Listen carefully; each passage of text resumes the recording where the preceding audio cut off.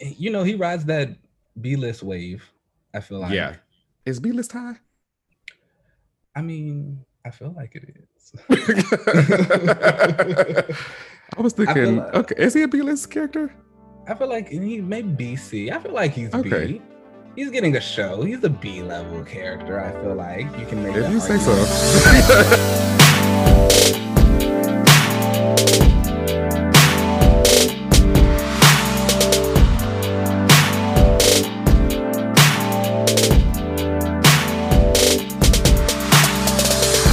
All right, we are back.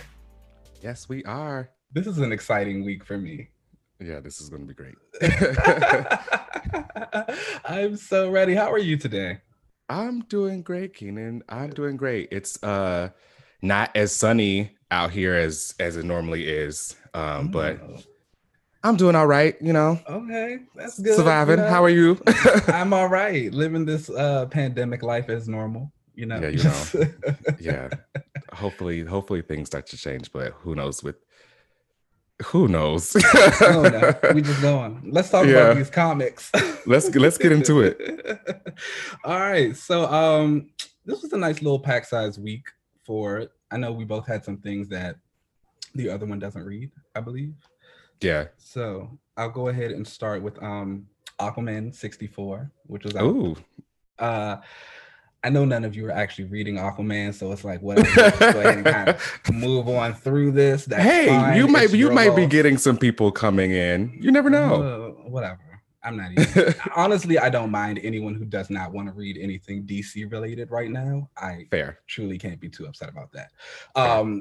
But basically this is just a kind of action-packed issue. We're getting towards the end of Kelly Sue's run, and Mara has just called for the dissolution of the monarchies. And so, Okay. of course, everyone is having a huge issue with that. Orm is there, a couple of other people are there, and they're just like, no. So they go to attack her. So it's Mara, Tula, and Aquaman versus everybody. And Okay. Aquaman even makes a nice little comment about it. He's saying, you know, you all are rulers, you're not leaders. If you were leaders, you would be okay giving up this throne to kind of give the power back to the people to make their decisions. And they get into a fight. To be continued. It's good. Okay. It's So fun. how are you feeling about the whole like political side of the I book? love it. Does it I'm feel not like gonna. a bigger change for the whole like Atlantis? So I go a little back and forth sometimes because I think a lot of Aquaman stories tend to get bogged down because we have to do so many of the throne stories. Like, will he take it? Atlantis hates him. He's back on it. He's making them find ways to love him, and it's like that's all they want to do. I think dissolving the monarchies is great, but I think it'll get to a place where Arthur will still be in charge in some form or fashion. So it's kind of like whatever. It's like, yes, is it a huge change for the scope of Atlantis and what they can do with their stories? Absolutely. Is it a huge change for Arthur if he gets in a position of power to still be in charge in some way? Not really. But still, the story is great. I think it's great because Mara is technically making this decision. Arthur's had plenty of time to do Oh, this, okay. and he hasn't. Mara is the one who's like, and she's always been about tradition and keeping that in line. And now she's finally just like, this is stupid. Because at the end of the day, she really just wants to be with Aquaman. She just had the baby and she wants to settle down with him. Again, I think I said this last week, but they've never been married in DC continuity. They've just always been together. And Yeah. they were about to get married, but then she had to be queen and they couldn't be together. And so now we're kind of gearing back towards the wedding. And I think it's just really great because that couple is one that I truly love in comics. You know how you always kind of talk about with Jean and Scott, how you wish writers would show them in their relationship. Yeah. That's all Mara and Arthur do. Maybe I because like them more than. because again, it is just like a constant like back and forth of like, can they be together versus can't they? They're always constantly trying to find ways to make it work and just talk about the things that are upsetting them and like getting back together. And it's gotten to a point where it's like, even if they go somewhere, they know they're getting back together. It's like So that's it. that's like Yeah. bae. They Yeah. gonna be all right. It's just like you can be gone for a couple months. Like I know you're gonna come back home. Right. So it's like it doesn't even matter.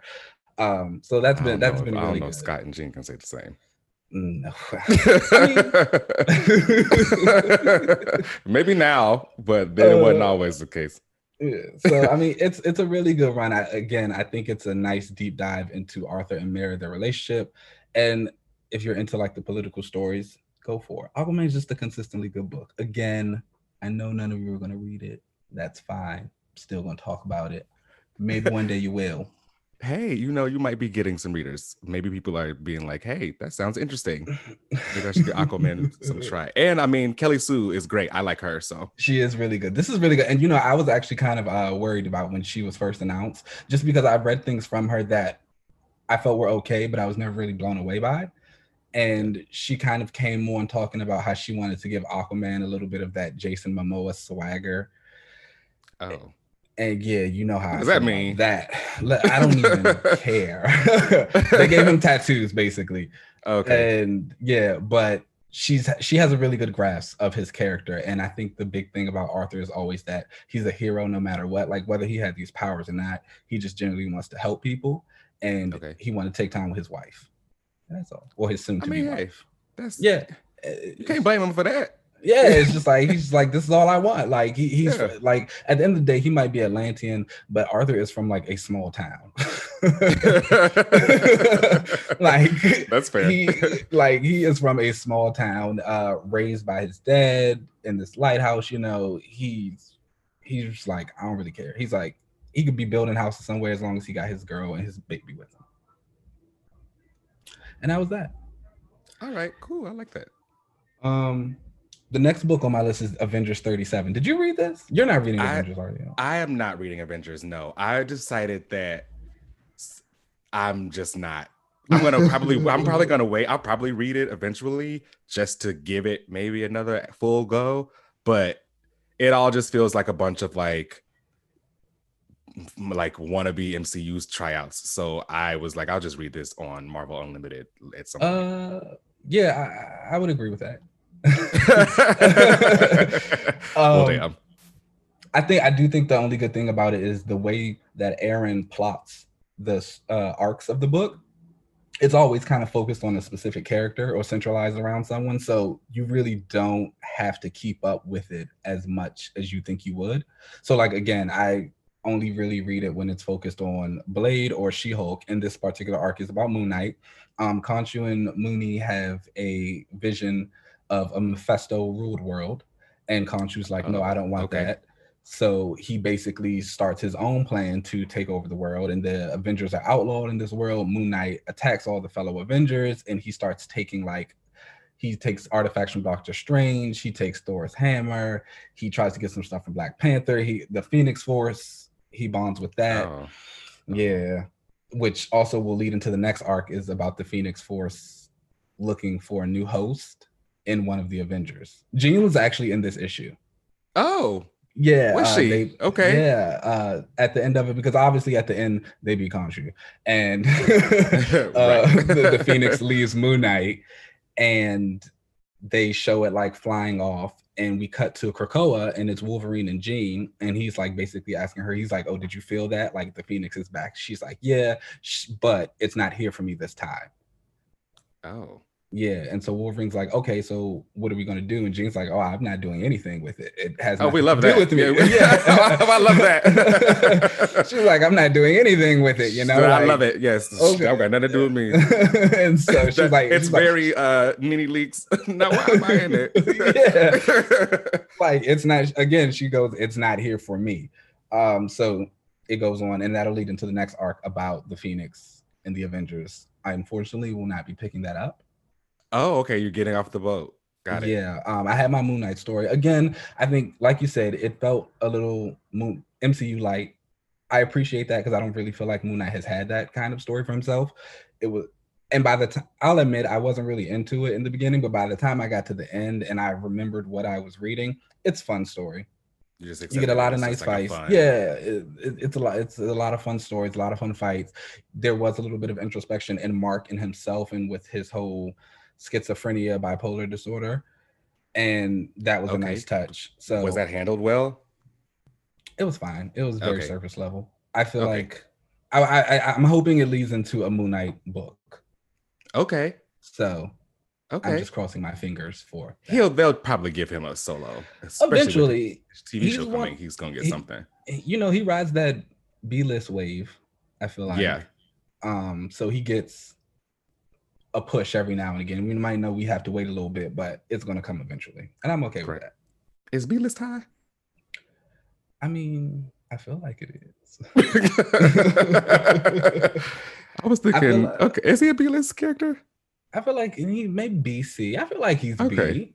He's getting a show. He's a B level character. I feel like you can make if that you argument. Say so. He's had a lot. He's been written by some big names. He's had a fair book. Maleev's been on the title. Opina. He's B. All right, we're not gonna do that. Okay. All right. Moving on from that. Next book on my list is Fantastic Four 25. Now, I didn't read this, so okay. This was all me, and they got me. Now, in the beginning of this show, I talked about, how Sue Storm is my favorite Marvel character. Yes, and yes. How disappointed I was with this Fantastic Four run because it was basically Thing and Friends. and I've liked Dan Slott's work previously, so I was expecting to really like this too, but I was not, But then they were hyping up this new arc for the Fantastic Four, but again, I wasn't even really into it because it was like, it felt like more of the same because the way that the marketing for it went out, it was like, oh, they're going to be, fighting Galactus and doing all that again. I do remember seeing that, and because I remember in the press release, it was like they have all new villains, and then it was like Galactus, and I was like, oh, okay. So, but RB Silva is on art, and he is doing interiors for this, and wow, he's one of my favorite artists. Amazing. Yeah. So like him being such an awesome artist. I guess also Paco Medina and Will Rodson also did some pages in this book. It was a big an oversized issue. So I guess they needed more artists to do more pages and stuff, but they were also fantastic. Paco Medina is one of my favorites. Also. So like all these great artists, I couldn't miss like seeing Sue, drawn by them. So so I was like, you know what? I'll give it a chance. And actually I really liked it. Okay. Yeah. So like the issue kind of opens with this crazy like alien, very like, I don't know, he looks like kind of a Martian Manhunter kind of his alien form. And he's hovering over Earth, and he's being controlled by someone else like in his head, and he's named like the Helmsman, and he's like, oh, call me the Helmsman, and he confirms that he's from Earth. So you are given this whole hint of like, okay, this is someone that we probably know, or at least just a human or something, or just someone from Earth. And the monster like goes down and destroys the Fantastic Four, kills them. We are all like, the reader is left to think that it is our Fantastic Four, but we find out that it's actually the Fantastics that you met. You met these characters like way earlier in the book. They are who took over the Baxter building from the Fantastic Four, because of course Dan Slott wanted to move them to Yancey Street for gotta live on Yancey Street for whatever reason. So then the Fantastic Four are all like back, and you're getting this kind of like, it feels like no pun intended, a relaunch, really. Hey, shout out to us. You actually feel like the characters are all kind of reset, and you see Franklin in his room, being all like, he's a teenager, and a lot of his past panels and the other issues that I was reading with him, he felt way too angsty, but this time he kind of toned it down because I felt like now it's more focused in him discovering his whole mutant and Krakoa side. So Okay. he's like in his room jamming to like old Dazzler CDs. Yes, And Dazzler. Everyone is a Dazzler fan. I always really enjoy that when they show Marvel heroes as Dazzler fans. yeah, I think that's cool. And Human Torch comes in, and you know, they used to have like a bond where he has always said that Spider-Man is actually who Franklin's favorite superhero is. Okay, I But didn't know that. he would tell he like Human Torch would feel like it should be him. And like so they have that kind of like closer uncle nephew thing going on for them. Mm-hmm. But during this time, you know, he's more of a teenager. So Franklin's like, oh, I don't really want to like hang out with you, Uncle Johnny. I want to like Yeah, you're do too more old. mutant stuff. Like I want to do like like more Krakoa stuff. So like that relationship is kind of like rocky. So we're getting some of that. Sue Storm actually going on a solo mission. So Dan Oh Slott, did you listen wow. to the show? Because in the past, Sue has gone on like solo missions for Shield or for Nick Fury. That's kind of been her like secret thing. Yeah, I And I've remember you always told me that. and kind of like I've said on the show, I've always felt like she should be more like a working mom, kind of where that is her thing. And this kind of new chapter for them opens with her going on the solo mission for Nick Fury. Working And mom. it's a whole secret thing. I'm loving it. So I'm like, okay, well, maybe this might be okay of a book again.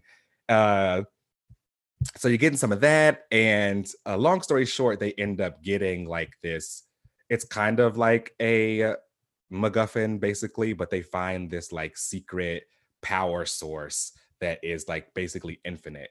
And Valeria ends up making a portal with it. She was already like making this portal from different kinds of technology that they found out in space. And she even said that like some of the design is based on Krakoan like gates. Oh, okay. And Wow. but like they couldn't keep it powered, so they end up using this power source that Reed, of course, was keeping from everyone. Like he wasn't telling anyone about it. Why did like You when know, is that going to secrets. be why is that like his thing? When are we He going to loves a move past secret. that? But of course, they end up calling out them having secrets with each other. Of course, Sue and Reed. You know, he brings up, Oh, you know, okay. how long were you going to have these secret solo missions? Because, of course, during her solo mission, she needed to go to Latveria to steal something from there. And of course, who Okay. better do that than the Invisible Woman? Of course, during this time, they get attacked by the alien, and Doom is like, we need to do something. And I know you're there, Susan. And because, of course, who you can't one up Doom. So yeah, I was thoroughly interested in all of this new run that they're doing. They gave the Thing these two adopted children, a Kree and a Skrull girl and a Kree boy, and they him and Alicia have adopted those Oh children. wow. So now they're like kind of these adopted parents, so you get a little bit of that, which I think is So kind of everybody's kind of like moving a little bit forward, it seems yeah, like. everyone's kind of like finally moving forward, which is exactly what I wanted them to do. So I might be on board with this. And it feels like Slott kind of did with them by giving them this gate. So the teleporter ends up being powered by this power source that Reed was keeping from everyone. And Right. it becomes like this thing called the Forever Gate. So now they can go anywhere at any time with this portal. Okay. And it looks like a Krakoan gate, so they can kind of walk through it or whatever. So Yeah. now this, of There's course, the you know, blueprint. wow, exactly. The blueprint. Now everybody want to be like them. And so yeah, now they can pretty much just kind of go wherever they want to go. So Slott kind of really opened up the door for them to go anywhere for any kind of adventures in the future. Okay. So I might be back on board for the Fantastic Four and getting this back in my pool. The new costumes, although they are a variation of the original blue and black costumes, they are in my opinion, way better than those. They're like an updated version. So I love that. If you can, you have to show a side by side, because I saw a picture and I didn't even know they were different costumes. See, they are different. They're a lot more streamlined and they're a lot like more sleek. You know, I'll give you a side by side. Okay, yeah, give us a side by side so we can see that update. All right, I appreciate that. So I think I'm back on for the Fantastic Four. Okay, back on for the Fantastic Four. I guess if we'll see. I am cautiously optimistic. Oh, okay. He's got to keep it up. If he keeps this same kind of energy where everyone's kind of progressing forward and we're getting more stories there, then I'm in. I think he'll do it. And Slott, we trust. I'm a Dan Slott fan.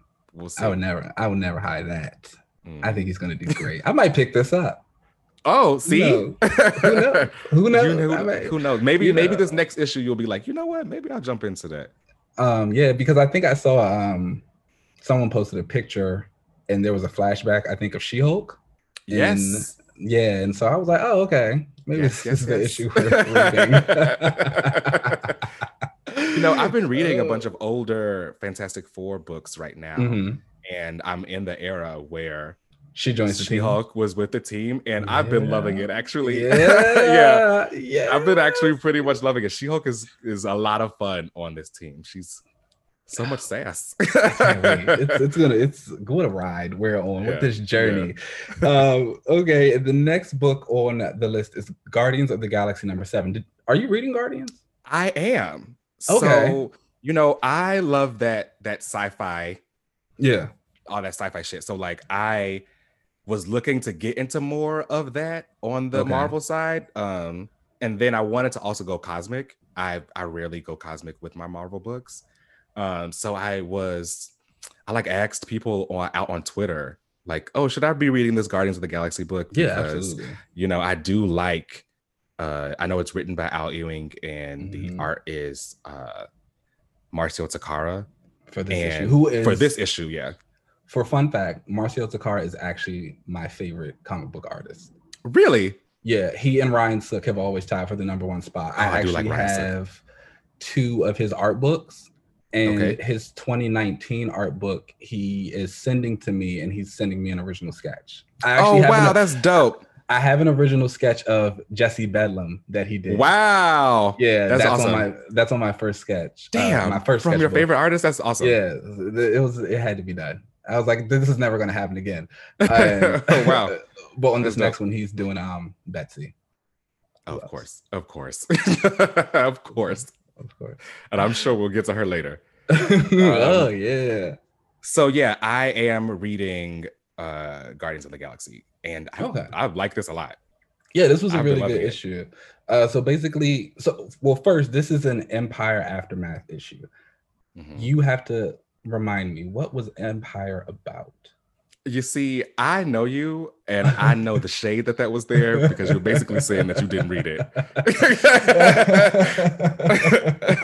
And, you know, I did read Empire again because I was bamboozled into thinking the Fantastic Four were going to be much bigger, and they weren't.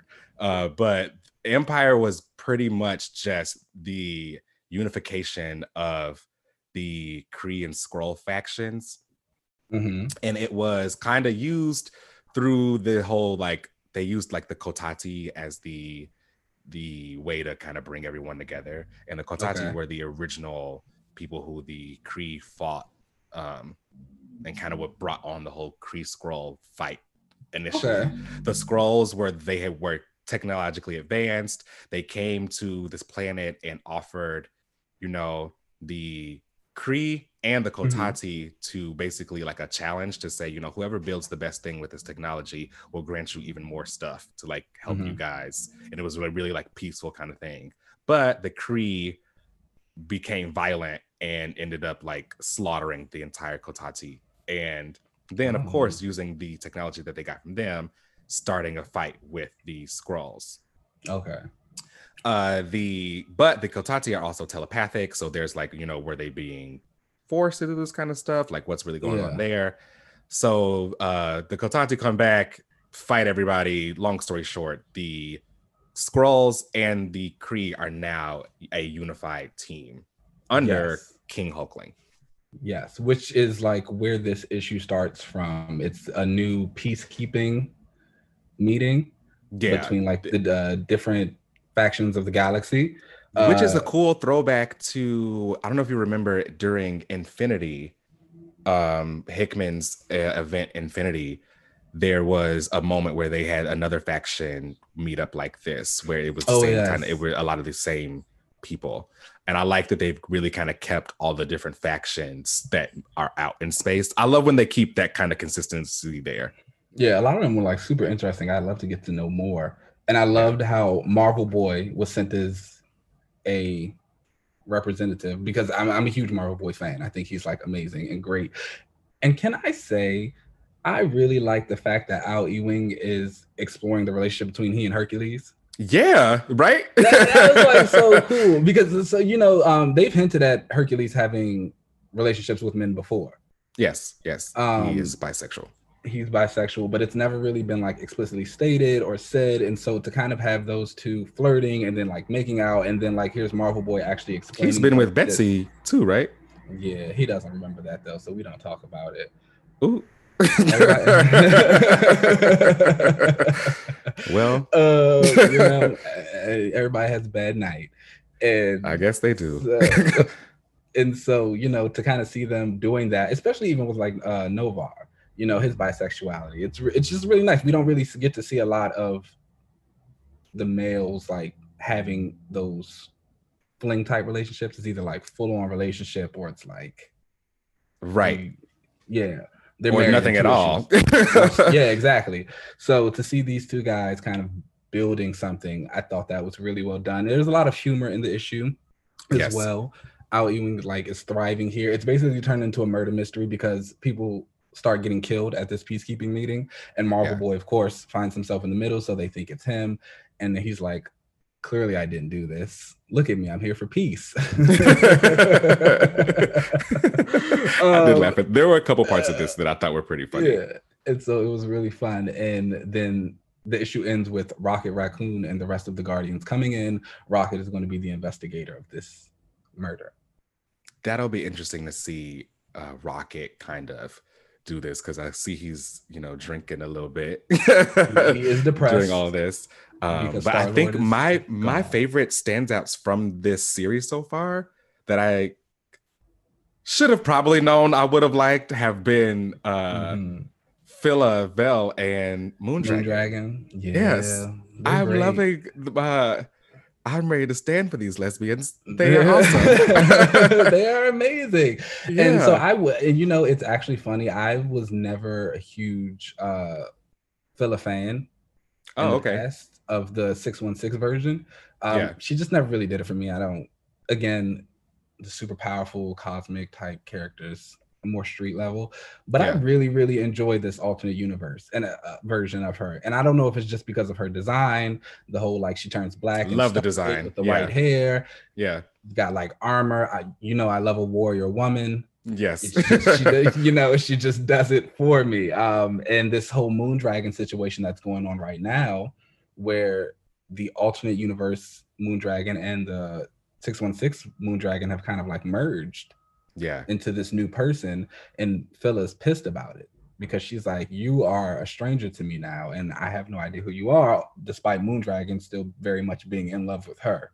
Exactly, because both Moondragons were very much in love with Phila, so so I think that's really interesting. Al Ewing is great. I am so excited for Sword. Yeah. I feel like, I wonder, are they kind of giving him the reins to the cosmic world? Yeah, the cosmic side of Marvel. I mean, I would not be mad at it. He's been building it for a while. Like his Ultimates run. Oh yeah, did a lot of stuff with the cosmic. He I still need to actually finish that. You should. It was good. Yeah, it was good. Okay. I also had Falcon and Winter Soldier on my list.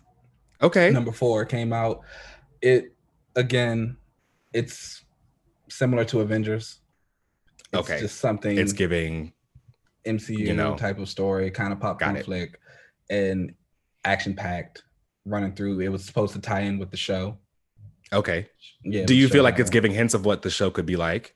No. Really? No. I Okay. I mean, no. I Oh, mean, okay. and honestly, I kind of don't want it to. The story itself is fine, but it's just not anything I think is important enough to the characters to make a real impact. Okay. Yeah, That's fair. that's it. Would you Yeah, recommend picking this up or checking this out on Marvel Unlimited? check it out on Marvel Unlimited. Okay. Definitely. I'll throw it in my list then to And now check that it they've out. shortened the time frame, it's no longer 6 months; it's 3 months. Yeah, Oh, it'll be up there pretty soon then. Okay, yeah. cool. Check it out on Marvel Unlimited. And those are my books. Did you have any other books that you read? Oh, of course. We have to get to, you know. I know you don't want to skip this. Oh my Let's get into it. gosh. All right. So technically Excalibur happens before X-Men, but I kind of want to talk about Excalibur last. Okay, that's fair. So Although they go in order, they don't really need to be that's true. read in order. They were very distinct issues apart. So Yeah. we'll talk about X-Men first.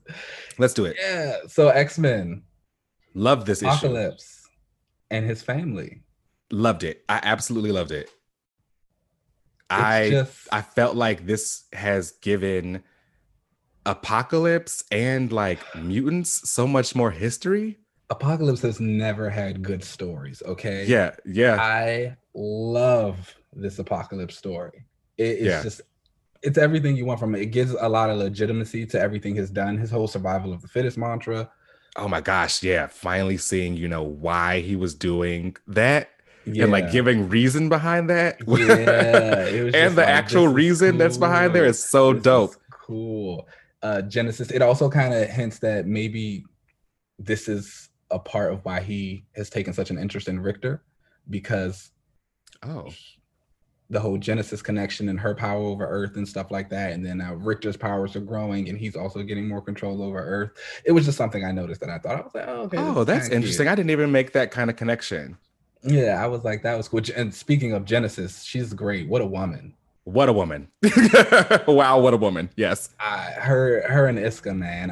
I'm so excited to really get into the rest of this event and get more into these Iraqi sword bearers, because they seem amazing. It's awesome to have learned on that data page that Apocalypse's sword was made by Iska. I think that's really that's a cool little touch. Hickman's really killing it on this book. Yeah. Now, ahead. Did you get the idea that the Annihilation helmet was kind of like a Dr. Fate-esque kind of helmet? I did. Okay. Which I liked. I thought that was really cool. I liked it because I was never really into the whole theory that Genesis and Annihilation were the same person. Right, exactly. Yeah. I always did want them to be separate, so I really like this. Not to say that Annihilation can't be Genesis now. Who knows? She might have put on the helmet or something like that. That's the vibe I'm getting. But to know that they are something that can be separated is really cool, and I really prefer that. But I'm feeling like I feel like she can control it though. Oh. Like I feel like Genesis definitely put the Annihilation helmet on, but she's in control. Oh. Only because I feel like they really talked about how much the helmet like possesses whoever is wearing it. Yeah. But you think she's got the stronger will? Yeah, I think she is the fittest. Yes. Okay. Also, I love that she just knew she was stronger than Apocalypse. She was like, exactly. You can't hang out here. You be the one to go out there and find some people. Exactly. And she said it to him like it felt very like, oh. Yeah. But I also love that you're so cute to think you could like hang, but you can't. But I also know that he knows it's true. Yes. Because he got the step and he was like, I'm not gonna lie. So I think that's really cool. It also kind of, you can say it explains why he's always so cold and mean to those people who he's made his horsemen, because he has always been used to being weaker. Fair, yeah. And now here he finally is actually stronger than somebody else. So he takes advantage of that. Again, it just adds a lot of legitimacy to Apocalypse as a character and adds a whole bunch of new layers that I really love. Yeah, I really enjoyed having it be so rich of history to give him, and kind of like really gives you something to like dive into Apocalypse. I had no idea that Apocalypse would be the character during this Coca-Cola era that would be someone I was really enjoying and thriving. Yeah. I feel like Hickman is really just mining the history of the X-Men and really like giving them and pushing them forward. That was one of the things that I really appreciated during the whole promo Hoxpox time. When Hickman was doing interviews and he was just talking about how he was just reading every single X book that was in existence. Yeah. And he was going through and just finding all of these different things, and he's bringing that stuff back. I love it. This is the golden age right now. We are in the golden age of X books. This book specifically also was drawn by I think it's Mahmoud Asrar is how you pronounce his name. Mm-hmm. And I got some Polaris panel time, so check out that. So she was an issue. She had a moment with Magneto. I've been liking this book. How can I not? Did you like the fact that she was in her X Factor costume, or did you prefer the older version? So her X Factor costume, in my opinion, in this book, it was nice to see drawn by someone else. Okay. And again, Asrar is really great. So it was, she looked better in this version of her than she has in her X Factor book. But again, the costume, in my opinion, still feels very like casual. So in this circumstance, for what she was doing with her using her powers to restrain Apocalypse, it felt like, okay, yeah, this works for you to be wearing that then. But I still think she needs like a kind of redesign for when she hopefully joins an Acolytes team. Okay, that out there. I can respect that. Highly recommend it. Okay. Yeah. So the next and last book is Excalibur. So excited. Written by Tini Howard, and this book drawn by R.B. Silva. He's a working man. So I'm loving the art for sure. And what I'm gonna tell you what I thought. So before you hype in and I already know you're about to go off. Okay. Go ahead. So I felt like the book was fantastic. Really, like really, really, really good. I haven't been the biggest supporter of Excalibur. Like I haven't been like the biggest like, oh my gosh, hey, everybody go get Excalibur, because there have been a lot of issues in the beginning and kind of in the middle too, where I felt like, what the fuck is what is this? Okay, sure, I'll go along with it, but these last few issues have really been great, and I think this will probably read better for me as a trade. Probably I need to go back and just read it all as one continuous story. But I felt like this issue, you got a lot of the why Betsy is Captain Britain. And I think that a lot of my enjoyment for this issue, I won't lie, comes from knowing you and the conversations you and I have had, because you have always like broke down Betsy and like, talked about her, because like, that's your favorite. My fave. So that's my girl. Fave. So I felt like a lot of the things that I was seeing in this were so great to see like resolutions for, because I know that Betsy has always wanted to be Captain Britain. Like this is what she wanted to be, like the hero. Like that's what she knew she wanted to do. And like she's always kind of hated that it's always just been given to Brian. And I'm sure even she's traveled to like different universes and stuff and like seen the Captain Britain Corps. And I'm sure seeing that even in other universes it's always Brian is annoying to see too. And that's frustrating when like she has always wanted to put herself out there to be the hero and to be that Captain Britain. So it was really cool to see her kind of say, you know, everyone's like, well, why do you even want to do it? Like, you never want to do it. And her say no, like, you know, what if this is actually something I wanted for myself, you know? Yeah. I thought that was really dope to see. It also was really interesting that Teeny showed when Saturnine and Brian were kind of talking about Betsy, and they were talking about, oh, you know, this isn't really like her. She is more one to like sleuth around and not really go into the heroics. I felt like that was more of a comment on them not really knowing who Betsy is, because the sleuthing part of her is more of her in that ninja body. Yeah. That is not Betsy. You know what I'm saying? Like, she actually does want to be a hero or whatever. So like Saturnine had no idea about who Betsy really is. So I thought that was really interesting to kind of see. I thought this was a really interesting issue. The art was fantastic. You know, it was really cool to see Brian become, I guess, Captain Avalon, which is what a name. What a name. Love that name.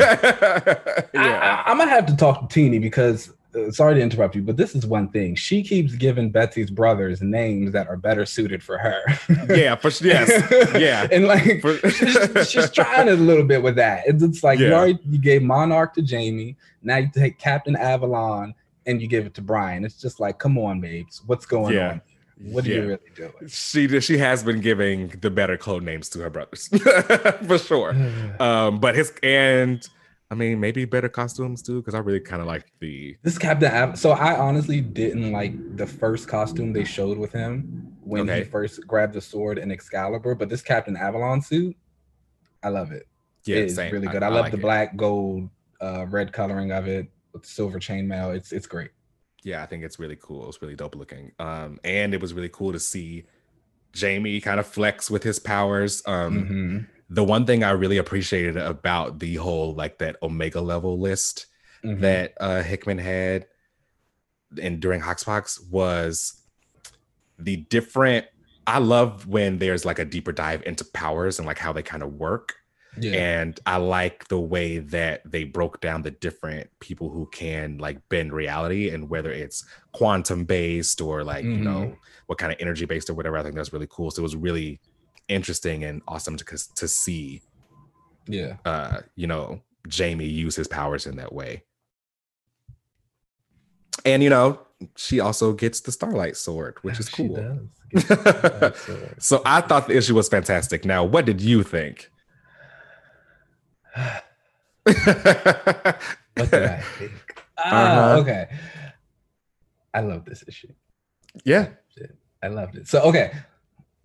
Let me get some things out the way. So first, I will say that I did have some issues with a couple of things. Honestly, I didn't like the coloring of the issue. Oh, really? Okay. The way her costume was colored, there were like black lines on it. There was a lot more white than there should have been. And her hair coloring was Nolan Woodard. I'm not sure what else they've ever done. Never heard of him, unfortunately. Not bad coloring, just not the correct coloring. Her hair would look pink certain issues. So I will say there was a big thing about Betsy among the fandom when she was in the Asian bod. She had, you know, her dark purple hair, but artists would always color it black. And it was kind of thing like, hey, this is like the one thing about the character. Her hair is purple. You're not going to color Polaris's hair like orange or yellow. It's great. You know, it's green. Betsy's hair is purple. So they used to try and fan canon or, you know, say that it was the dye wearing out and she would always have to go back and re-dye it. That's why it would turn black sometimes. So when she went back to original body, you know, it has the lighter color purple. And so we were all kind of like, okay, great. We're never going to have to worry about black hair again. How they color it pink. Right. It's just like, I can't wait. Just give me my purple hair. But no, so that was one thing that I kind of was taking me out. I also didn't really think the issue was crossover friendly. Okay. I feel like every issue of Ten of Swords so far has been very crossover friendly. You would not have to read any of the other issues of those books to know what was going on. Once Teeny had the Captain Britain Corps show up, the ones that Jamie created, if you're not reading Excalibur, you're going to be like, who are these people? You're going to be like, oh, why did Jamie just kill Jubilee and nobody reacted? Yeah. They would So feel like just characters that you knew, and it's like you yeah, actually don't really are supposed to care about them, quote unquote, ex- you know. exactly. So I thought that was kind of a misstep on her part. But everything Mm, else, I just really enjoyed. Now, again, I have spoken about how I think Excalibur is a little bit of a frustrating book and how things don't move as fast. I will say I think I enjoyed this a little bit more than I originally would have because I had just recently gone back and reread the first 12 issues. okay, so you And kind of think the same, that it kind of feels great as it a long Teeny continuous is story. Teeny is very much doing long form storytelling.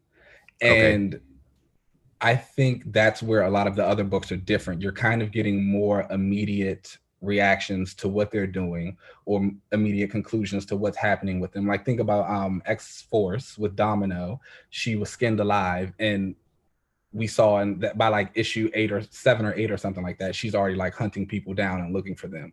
Teeny Yeah. is like starting things in issue 1 and we're just now hitting them in issue 13, and it even still it's still very much at the beginning of it. Yeah. So I think once I really adjusted my thinking of this book to remember that, it's enhanced my enjoyment. It reads so much better as one big thing. And it was just amazing to kind of have Betsy finally feel like a character. And so I will also say though, going back and rereading, a lot of this stuff has been built up. Now, I know some people were saying that they kind of felt confused about why Betsy was acting that way towards Brian. She didn't want the amulet in the first place.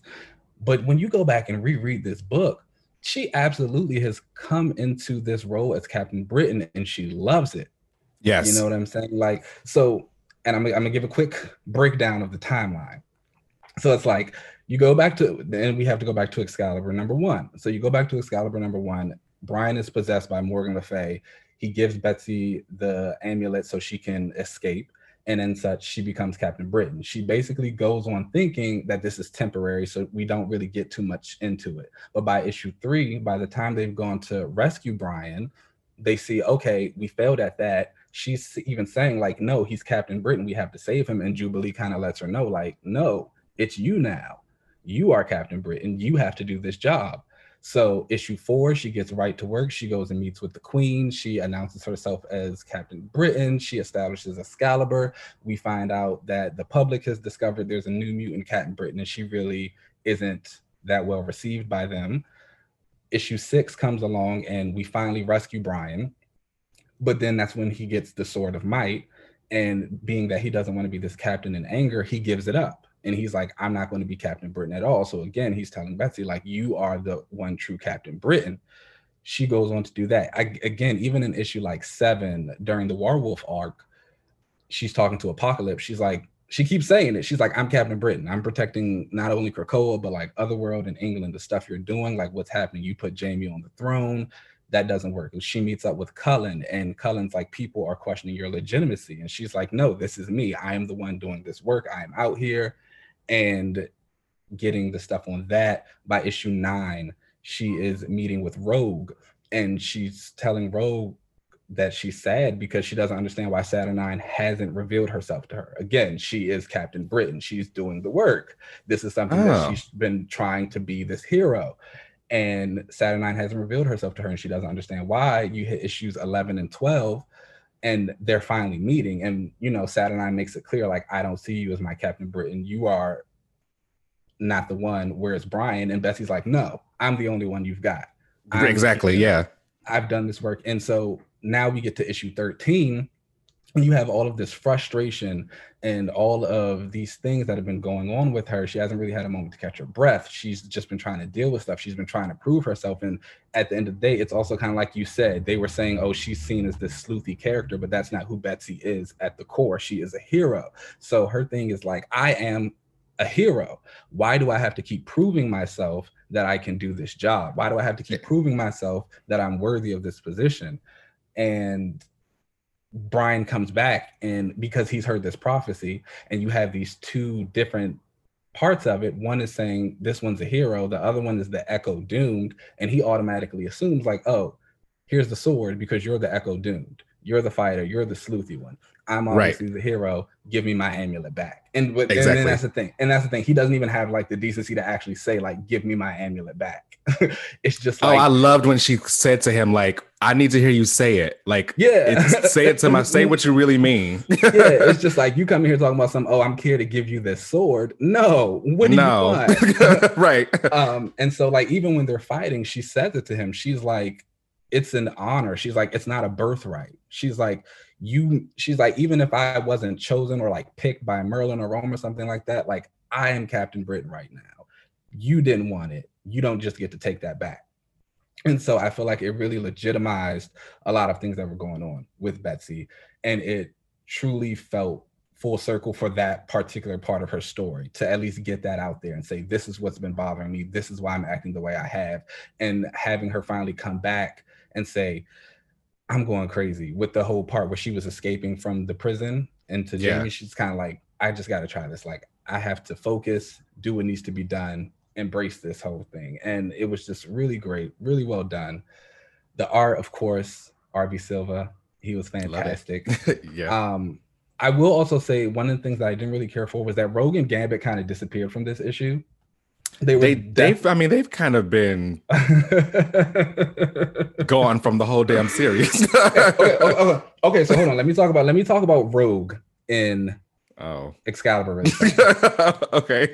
So I will totally understand if you are a Rogue, Jubilee, or Gambit fan and you do not like this book. Definitely, yeah. Or if you're like coming into this book saying, hey, I want to read about my favorite characters, because they have gotten no love. I think that both Gambit and Jubilee can be switched out for anybody else. Megan, Pixie, Warpath, whoever. It doesn't matter. Mm-hmm. I will say I think Rogue is a little bit more central to the book. And how so? Okay, so get into this. Let me break this down for you. Because of her powers? Not even because of the powers. So obviously, Teenie excels when she writes Apocalypse. He's very much been the forefront of this book. Like he is in that number one spot. The second character who she's given the most attention to is Betsy. The third character she's given the most attention to is Richter. He is like Apocalypse's apprentice. So they're all kind of getting like constant stuff. It's actually really funny when I think about the promo for Excalibur. People were complaining. They were like, oh, Teenie only talks about Apocalypse, Betsy, and occasionally Richter in these interviews. And we just assume because, like they have like the biggest changes happening to them right now. But it's like, no, they're actually just the main characters. The main characters, right? Rogue is definitely the fourth ancillary character of this book. Okay. And I say that because she had her whole thing with the powers and the Apocalypse stuff in the beginning and changing that, but we've gotten insight into Rogue mindset a little bit more so than we have with, say, Gambit or Jubilee. We had the moments with her in the beginning talking about how she didn't want kids. Rogue is a leader. She's led the X-Men and the Avengers. We've seen her kind of be that co-leader with Betsy on a lot of the missions they go into. They're like playing off each other. She's like, you do this, I'll do this. Or like me and Gambit will take point here. She has been the one person who's kind of come to Betsy. Like again, in issue 9, when Betsy was talking about why Saturnine wouldn't come to her, she was talking to Rogue about that. Rogue has been that one person to kind of come over to her and be like, hey, like, you're acting a little bit strange. What's going on? And then even in issue 11, when they go to storm the Citadel, Rogue is again, she's the one kind of calling Betsy out on her stuff. She's like, you're telling us to leave. You're telling us to do all this stuff. Like, these are the things that you used to do as Psylocke. Like, this isn't who you are now. She is like the fourth person of this book. And honestly, I think that Apocalypse is going to die by the end of this event. That is like one of my theories. And so he'll be removed from Excalibur. And I've always said I also felt like the first 12 issues of Excalibur were purely set up for Ten of Swords. Yes, like definitely. Teenie knew this event was coming. She was like, okay, I'm just going to work that out. I really do feel like once this is over, I hope that we see a little bit more characterization from the rest of the team. And with Apocalypse being gone, I feel like Rogue will be able to step up and fill some of that void. I don't really see it happening too much for Gambit. I honestly don't want it to, I mean, yeah, it's just it's like, just Gambit. yeah, exactly. And Jubilee, I don't know. We really only need her for her son. Again, Right, right. yeah. So it's just like I I'm think also I'm not the biggest Jubilee fan, so whatever. I don't think I've ever met anyone who is. And I mean, some of the girls like her. I don't. okay. I think about Jubilee and I just try and think of like I guess a good Jubilee story or like a Jubilee story I've really enjoyed and I've read a lot of stories with Jubilee in them, but she's never the standout person for me. And I'm also not the hugest Generation X fan. So me neither. She usually annoys me when she shows up. So but you know, so yeah, those two, I think Rogue is kind of the next one. And again, like we know that due to the solicit that something happens in Ten of Swords where Betsy also isn't really on the team anymore, it looks like. And so Excalibur is going into Otherworld to search for something. I very much see Rogue being in charge of that mission. If there's no Apocalypse, if there's no Betsy, Megan's coming along, but you know, Megan's not going to tell Rogue what to do. Oh, hell no. Yeah, so of course not. I feel like if you are a Rogue stan, I can completely understand why you think this book sucks again, or why you feel this book sucks, or why you are frustrated with her characterization. But I will say I truly feel like something's in the works for Rogue specifically. And again, we had like all that stuff with her in the beginning when she was in the coma. We got into her mindset. Like I said, she is kind of like the fourth pillar of this book. It's a very small pillar, but she's a pillar. Yeah. And like you said, I hope that after X of Swords that she ends up getting probably more characterization. I hope that there is a little bit less emphasis on trying to make her 90s version. Yeah, she needs a new costume. Like she definitely needs a new costume and a whole new look for her, because I would hate for her to regress to that, because I do feel like she has actually grown so much as a character since then. So I think that I hope that she gets to get some more characterization that kind of pulls her away from anything that's regressing her back to being her 90s self. And I want Rogue to stay in the book. Again, like I said, she's kind of been the one person who has been able to not coddle, but like call Betsy out on her stuff or like comfort her when she's sad. And I think it's a really good role. Which is interesting. They didn't like each other. Yeah, I was about to say it's interesting because they've never had the closest relationship. It's always kind of felt like we just have the same friends. Right. Yeah. It's always kind of like we have the same friends, so like we're here around each other. But if we weren't, like you like that, it's like you are. If anything, they've been played up more as like playful rivals. They fight a lot. They fight a lot, right? They compete a lot, which is a reason why I think it's great that Rogue is the one. It kind of feels like they're very similar in that way, and so that's why I think Rogue has been the one to be like, "You're acting how I would act. What's going on?" Yeah. So yeah, I want Rogue to stay in the book. I think again the issue was great. I think as a Betsy fan, it's really enjoyable. Yes. I think again it wasn't perfect. There's gotta be some damn karma or something, because I feel like your X of Swords book was fantastic, but like my X of Swords Polaris book was like it was not good. It was not good. It wasn't just bad. It was bad. It only got good at the end. Like the last Polaris like speech was the only good part of that damn book. When she was like holding Rockslide's dead head, that was so strange. What? Like that was weird. Oh, and she's like hysterical over somebody she doesn't even know. That doesn't make any sense. We're not gonna go there. Forget it. But this book I actually really enjoyed, and I would say that although I agree with you that this book wasn't very crossover friendly, I would still recommend it. Because not only is it a part of this X of Swords, it was still a very good like Betsy focused issue. So if you were a fan of her and you want to find out more about the whole like Avalon, Otherworld, Braddock family thing, I think this would be a very interesting and it was a good comic. And that was the thing. I think it was a good Braddock family moment. I don't think we have too many of those. The last time all three of them were together, Betsy was mind controlling Brian to snap Jamie's neck. Oh. Yeah. Okay. So Okay. during their, and it was also like the last trip of all of them together in Otherworld. In Remender's Uncanny X-Force, you know, they were in Otherworld because the Captain Britain corpse had kidnapped Phantom X. Ugh, I Uh, do not miss him. no, not at all. They had kidnapped Phantom X and Betsy because they were a part of killing Kid Apocalypse, and so they put him on trial, and like Betsy has to rescue him. But there's also like this goat god thing that is Oh yeah, I attacking remember. I the think I read this. omniverse. Yeah. Yeah, Yeah. and then I read it's this. revealed that Jamie is actually the goat from the future, and so Betsy's on Like, her way there, and she's like, Brian, like, you got to stop Jamie. And Brian's like, no, I can't do this. And so she's like, all right, close your eyes. And she like controls his mind, makes him snap the neck. And it's like, oh, this is great. So yeah. to have all of them together and it be a semi-decent happy time, like it's like, it okay, won't always stay that way between the three of them, but yeah, it's like I can take this. So it was good. I really enjoyed the issue. I think Excalibur is truly coming into its own. I think I have said it before, it is going to be the best X book sooner than later. I wouldn't go that far, but I do but I do like the book.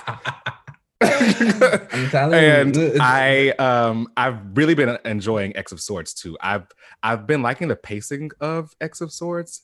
I think it's been mostly because a few of the books come out like at the same time, so that we're getting through them all finding their swords at a very great pace. Like it doesn't feel like, oh my gosh, we're still doing this out. Yeah, because I mean they're pretty much at the end now. Yeah, I think I feel like they're already Apocalypse was the last person to get his sword. Because next issue is Stasis. Okay, great. Yeah, next issue is Stasis, and so I think we're going to get a little bit more insight into the Iraqi sword bearers. And then after that, we're probably and after that, I think we're in the battles.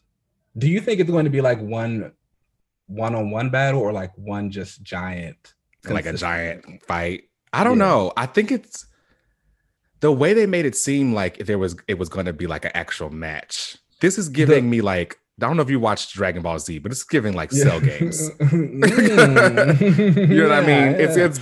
I'm getting Cell games because there's so much going on. Because it's like when you think about Marvel has been dropping their promo for this event, and like we've had different things. We saw like Betsy versus Iska. We saw Magic versus Pog. I think they did Cable versus Bay, and so now we see like the preview page of Stasis, and they're all kind of standing there getting ready to go to the battle in their sigils, and it's like completely different. Like Magic is like against Iska, and then Betsy is fighting Solemn, who we thought was probably going to fight Wolverine. So it's just like a lot of interesting things. I'm excited to see.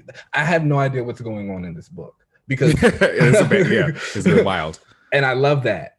I absolutely love that because that's the same kind of feeling I had during Hoxpox. It was like, I don't know what's going on, but it's good.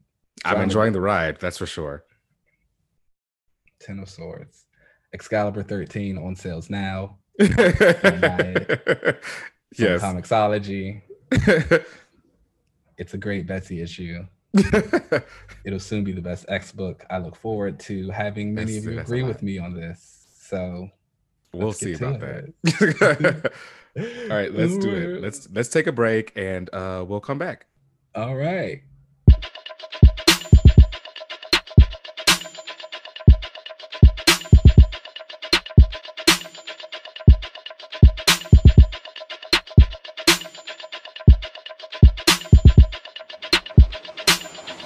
We're back. Welcome back. All right. So this is the discussion portion for the week. And there wasn't too much news. What a dry week.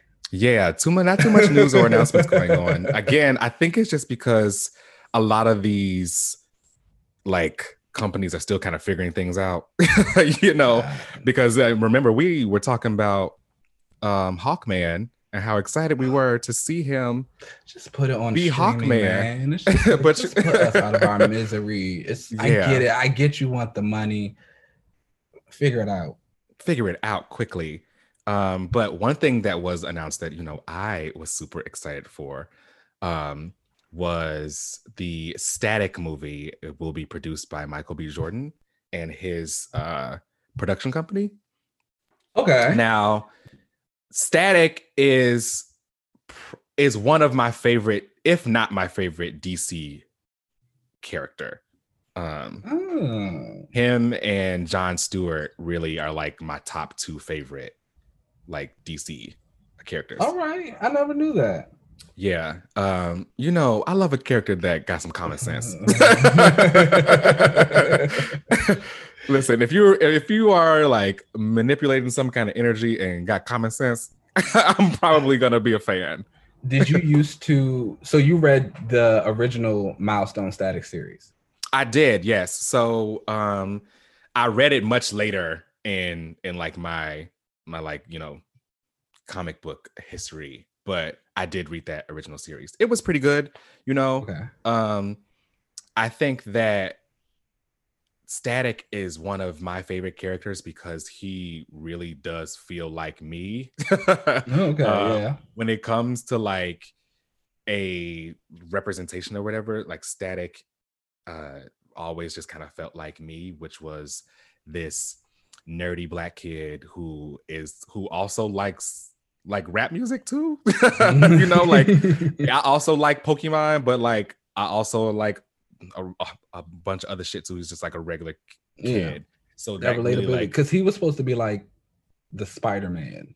Yeah, he was like he was the updated version of Spider-Man, Okay. Kind of what Ms. Marvel is today for Marvel, and kind of how she's the newer kind of Spider-Man archetype. He was that, back in the early 2000s when I was a kid.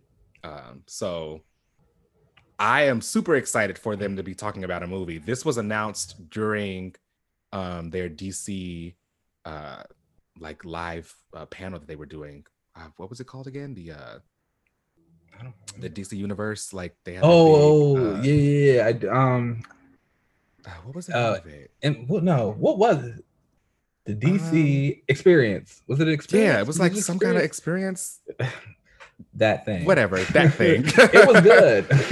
Yeah, during that whole thing, they like announced that Milestone was coming back with comics, and they were also working on a Static movie. Now, the way that it was announced, it seemed like it was all really, really, really early in the talks of it. Yeah, that seems par the course. Yeah, exactly. With Milestones. DC. And DC Milestone. But I felt like they were announcing these exciting things, but they had been talking about bringing Static back since I think maybe 2016, and they've been talking about a Static movie or a TV show since around the same time. So I feel like it's always just been, we're doing it, but I'll talk, but no show. So I'm excited for this. I do think, if there's one thing about Michael B. Jordan, is he actually really does support a lot of like nerdy things.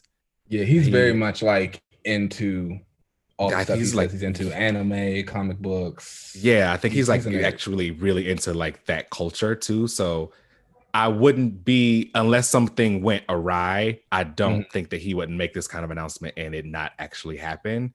So I'm excited for whatever they kind of have working on there over the Static movie. I would love to have that optimism. I try, me, I'm optimistic as fuck. So I try to be. I hope that it's going to still kind of happen. I would love to see it. I'm gonna be the first one in line. Well, wait. Well, I mean, I guess I can. So with the Static movie, does that also still fall under like WB DC stuff, or is it like completely? That is a good question. I think it would be. I don't know. I think it would be completely separate because the Milestone characters are actually separate. Yeah, it's a whole different thing. So because that's my thing. If it's not a part of the whole Warner Brothers DC experience, then like I can totally see it happening. It's like, okay, let me get hyped. But if it is, I don't know. And that's only just because, obviously they've stuck out so many things. That I was supposed to get a Nightwing movie. Nightwing, Batgirl, Supergirl, New Gods. Yeah, where are any of those? It just keeps on going, and then Black Adam just got shelved, and so it's just like, okay, we keep announcing stuff. Anything they do, it's just like, I'll wait to see it. Yeah, I'm optimistic that it happens because I want my favorite character to finally, be done in live action. Yeah. And I feel like he may even just maybe need an updated animated show. I would love to see that too, because he kind of has the same, I guess, kind of benefit that the X-Men kind of have right now, which is it's been so long since they were actually done that there's been so many advances in that genre that whatever new kind of thing that they come out with is going to be so much, or I would hope would be a lot better than what was done in the past, just because there's been such a huge jump and leap in animation and just technology in general. So I would hope that this kind of movie is done very well. They give it the budget that it needs, and it actually comes out. It would be great to see. Yeah. I know people have been waiting for Static to come back for a long time. Ciao. he is on just about every single list. Every time. Static stands, we have been trying to get him in something for so long, and he's been locked up in litigation for so long because of like his estate. They were trying to move forward with Static stuff, but the McDuffie, his wife, who like is in charge of his estate, she wasn't, I guess, being included on a lot of the discussions. So they were at odds there legally, because she does, I guess, have a right to speak on that, but they kind of wanted to just move forward anyway. So we'll see. They had that new Milestone comic that came out that was going to be like a relaunch for Static, and I reread that recently, and as much as I loved it, I really do hope that the Milestone creators kind of give new talent a chance to kind of work with it, which is kind of what they're doing with Michael B. Jordan. I hope that they are not necessarily letting him take over, but I do hope that they are giving there some kind of like creative freedom there and aren't trying to just pigeonhole their version of Static from when they created them. Yeah, I think that's honestly been one of my big things about the whole Milestone resurgence and how it's coming back. I'm always going to respect and love those creators for starting it. Thank you. It is great. We love it. But I also don't want them to be the only ones who build this world. Yeah. I want to make sure that, they kind of let other people in and let them add their stuff, and be the overseers if you need to, but don't be the gatekeepers. Just get some fresh, exactly. Get some fresh talent in there. Yeah, I know that. So, last week, we asked people to come up with a new code name for Jean Grey, and we got so many responses. So many responses, way more than I anticipated it, which I thought was so awesome to see.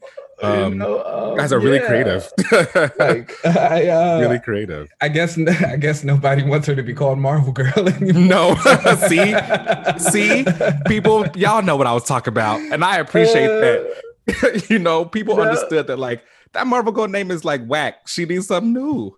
So I'll read a couple off that we got. We had Brainwave, Revelation, Kinesis, Cerebra, Revenant, Omega. The biggest one and most frequent name that we got was Marvel Woman.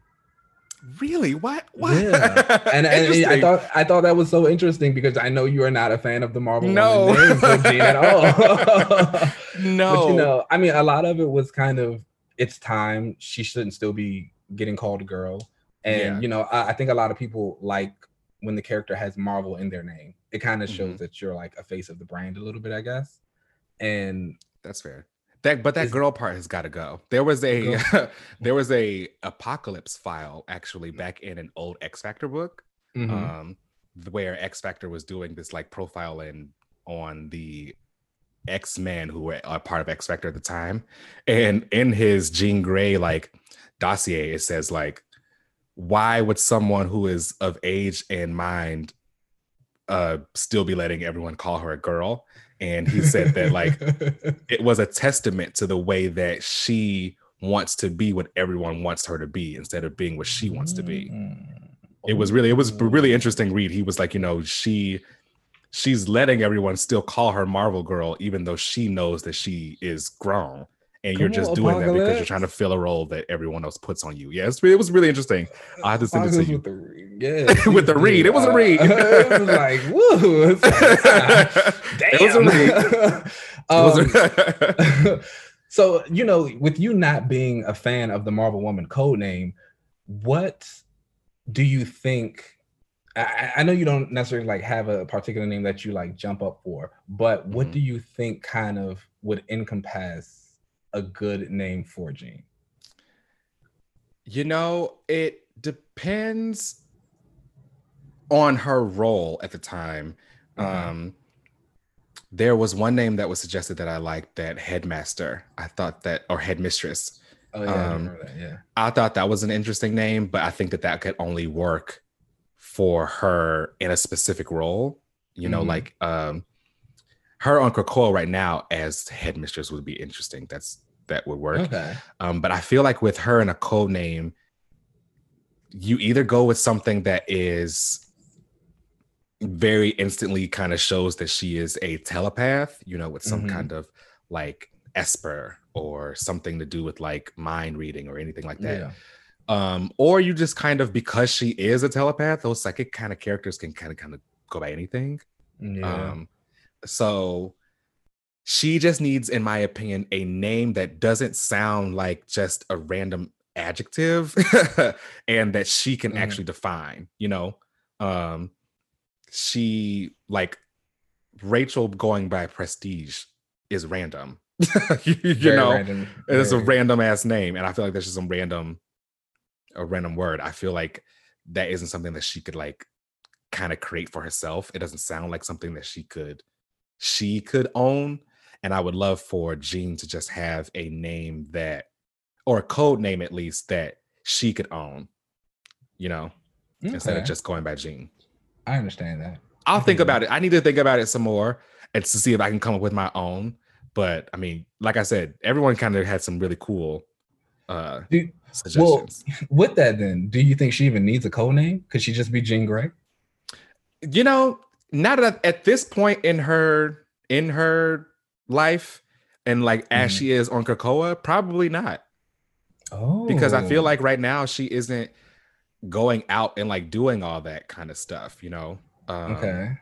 She probably doesn't necessarily need a code name, but I would like her to have one because that's fair.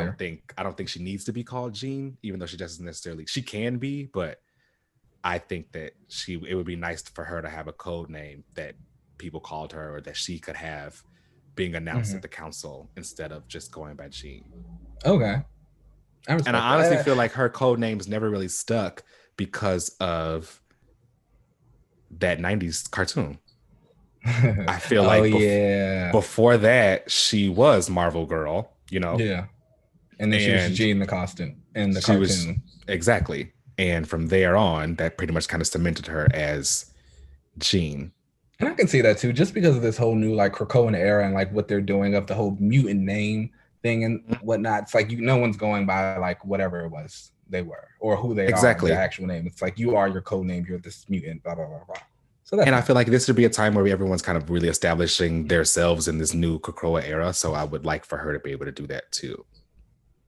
All right. Yeah. All right. Can't be Jean Grey. Okay, so because there was not too much news this week, I wanted to have a little discussion. And with that, I want to get more personal, I guess, and kind of show a little bit more about us. So I wanted to ask you, how did you get into comics and who are some of your favorite characters? So the way I got into comics wasn't particularly interesting in any type of way. No one else in my family or like friend groups at the time read comic books. Obviously, I knew the 90s X-Men cartoon. That was probably my big first exposure to anything. And I was in the grocery store with my mom one day. I was like 7 or 8 years old. And you know how they used to sell books and comic books in grocery stores. Yeah. We were like walking past and there was this old X-Men issue. And it was actually the one where the Juggernaut, quote unquote, kills Dazzler. Okay. and I can't remember the exact number right now. I want to say, I think it was 213 or 212, one of those. It was somewhere along in that area. And I just like, I thought it was the coolest thing ever. That was also one of the reasons probably why Dazzler has like a soft spot in my heart. And I Oh, really really? I enjoy her never a knew lot. this. Yeah, because just like, oh, like this was the very first comic book I ever got. And it's like it featured her, and she was going through like this huge like personal issue. She was like upset with herself. She had like a night on the town. She went to go sing karaoke. She runs into Juggernaut. She tries to stop him. He accidentally kills her. He's distraught because he's like, I'm a fan of hers. And so it was just a really nice thing. And it was great. And I never read any comic books after that for a while. But then I want to say maybe about middle school or so, there was a comic book store that had just got built by where I live. And I was like, oh, I always want comic books. I was like, I ain't got no money for it. So I just like convinced my mom. I was like, can you take me to this comic book store? And I just picked up a bunch of random things. And I just started getting into it. Obviously, because I knew X-Men, that was kind of where I started with a lot of my stuff. Yeah. And then slowly but surely, I branched out into other things. And then I got into Aquaman because I just always thought he was cool. I'm a big lover of the ocean. So, Oh, okay. yeah, like I love water in the ocean and stuff like that. So I thought his whole concept was cool. And then I came into him and I realized this was another character who was similar to the X-Men in his story, where it's like he's trying to protect this world or these people who like don't really want him, even though he's from both of them on land and in the sea. And their stories just really resonated with me. And so I like mainly only stuck with those two for years. And then finally one day I was like, maybe I should read some other stuff. And so I started getting into things like Teen Titans. Avengers was actually one of the very last books I ever read. Really? Yeah. I was like, it just anti-Avenger. Yeah, I don't know. I honestly, I want to say I don't really think I started reading the Avengers books until maybe like 2010. Oh, wow. Okay. Yeah, like I was just like, I mean, I probably had picked a couple things up here and there, but I was never super heavy into the Avengers like that. They just were not my jam. But then once I did, once I found some characters I liked, I would go back and specifically read those runs, like Firebird, Jack of Hearts, you guys. These fucking like D-list characters. You've always been into them, is what you're saying. I need to write Jason Aaron a letter, because if anybody should be getting that Phoenix Force, it should be Firebird. Juanita. Sure. Bonita. She deserves. She is the Firebird. Anyways, moving on. You know what? I wouldn't be surprised if actually they end up bringing her around again. Yeah, I did kind of like her. She's great. Fine. The strongest Avenger. I'm sorry. That's right, because that's Jack of Hearts. Actually, a damn sure wouldn't go that far. I was just reading the Marvel Zombie Supreme miniseries that he stars in. Highly recommend that to anyone. Came out in 2011. It brings him back. It gives you a very nice backstory on him. You see his powers. It's got Battlestar in it. It's a really good book. Marvel Zombie Supreme. Check that out. Come on, promo. But yeah, and so like I don't know. It was funny because I would find friends who did like comics in high school and things like that, but they all slowly but surely grew out of it. And where I was just sitting firmly in this space of, no, this is what I do. This is where I want to be. I want to continue reading about these heroes and this stuff and these stories. And it was just great. I think comics in general have always been kind of looked down upon. Yeah. Because of, but it's like these are legitimate forms of storytelling. And I'm also always going to be a big fan of people who can draw. And so it's like the fact that you're getting this legitimate storytelling with like this great art and these books and these fight scenes and all these things, like that's just super cool to me. And I was like, it kind of gives, I don't know if it's corny to say, but I truly think reading comic books has helped shape my morality. That's and like dope. my judgment and thinking, just because of, you're kind of going through these heroes who have all gone through horrible things in their life, but they're still kind of constantly finding ways to overcome and fight and get to the next thing and like help the next person and just be selfless, even when they're being selfish.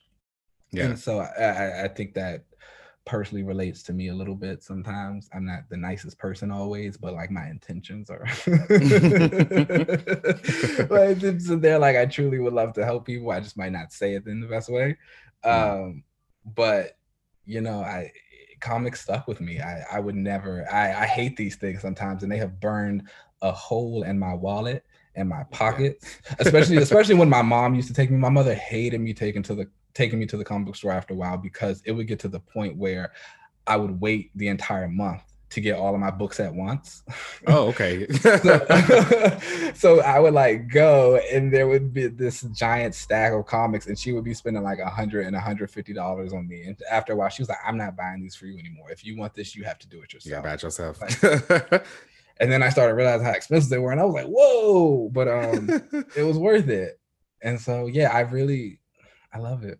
That was my journey into comics. It's just shout out to Dazzler. She's the reason. The reason you got into it all. That's dope. And you, good sir, I feel like you had someone in your family who actually read comics, yes? Yeah. So the way I got into comics was through my dad. So my dad is a huge comic book fan and had been reading comics probably like since he was a kid. I don't really know the story of how he got into it, but he has told me that he wasn't always Team Marvel. He told me he actually used to be Team DC and I was a big Batman fan. That was who his like favorite was over there. And funny enough, he's also like very much more into the street level characters. Your dad's got taste. Everything you ever told me about your dad has immaculate taste. I actually really hope to meet him so he and I can chat about comics one day.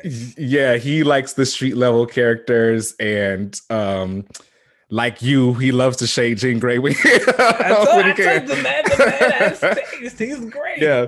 So like the way I got started in comics was, I want to say, kind of similar to you. I think that maybe the cartoon may have introduced me to the premise of them superheroes and all that. Of superheroes and all that. And I think my dad may have.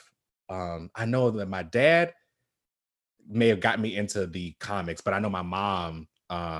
She got me like into the show. I think she like started getting me into the show, and then she was like, "Oh, you know, Lazaric likes this," and then my dad was like, "Oh, perfect." He kind of used that as a way for us to like bond together. So the first book he ever let me read was like from his own collection of stuff.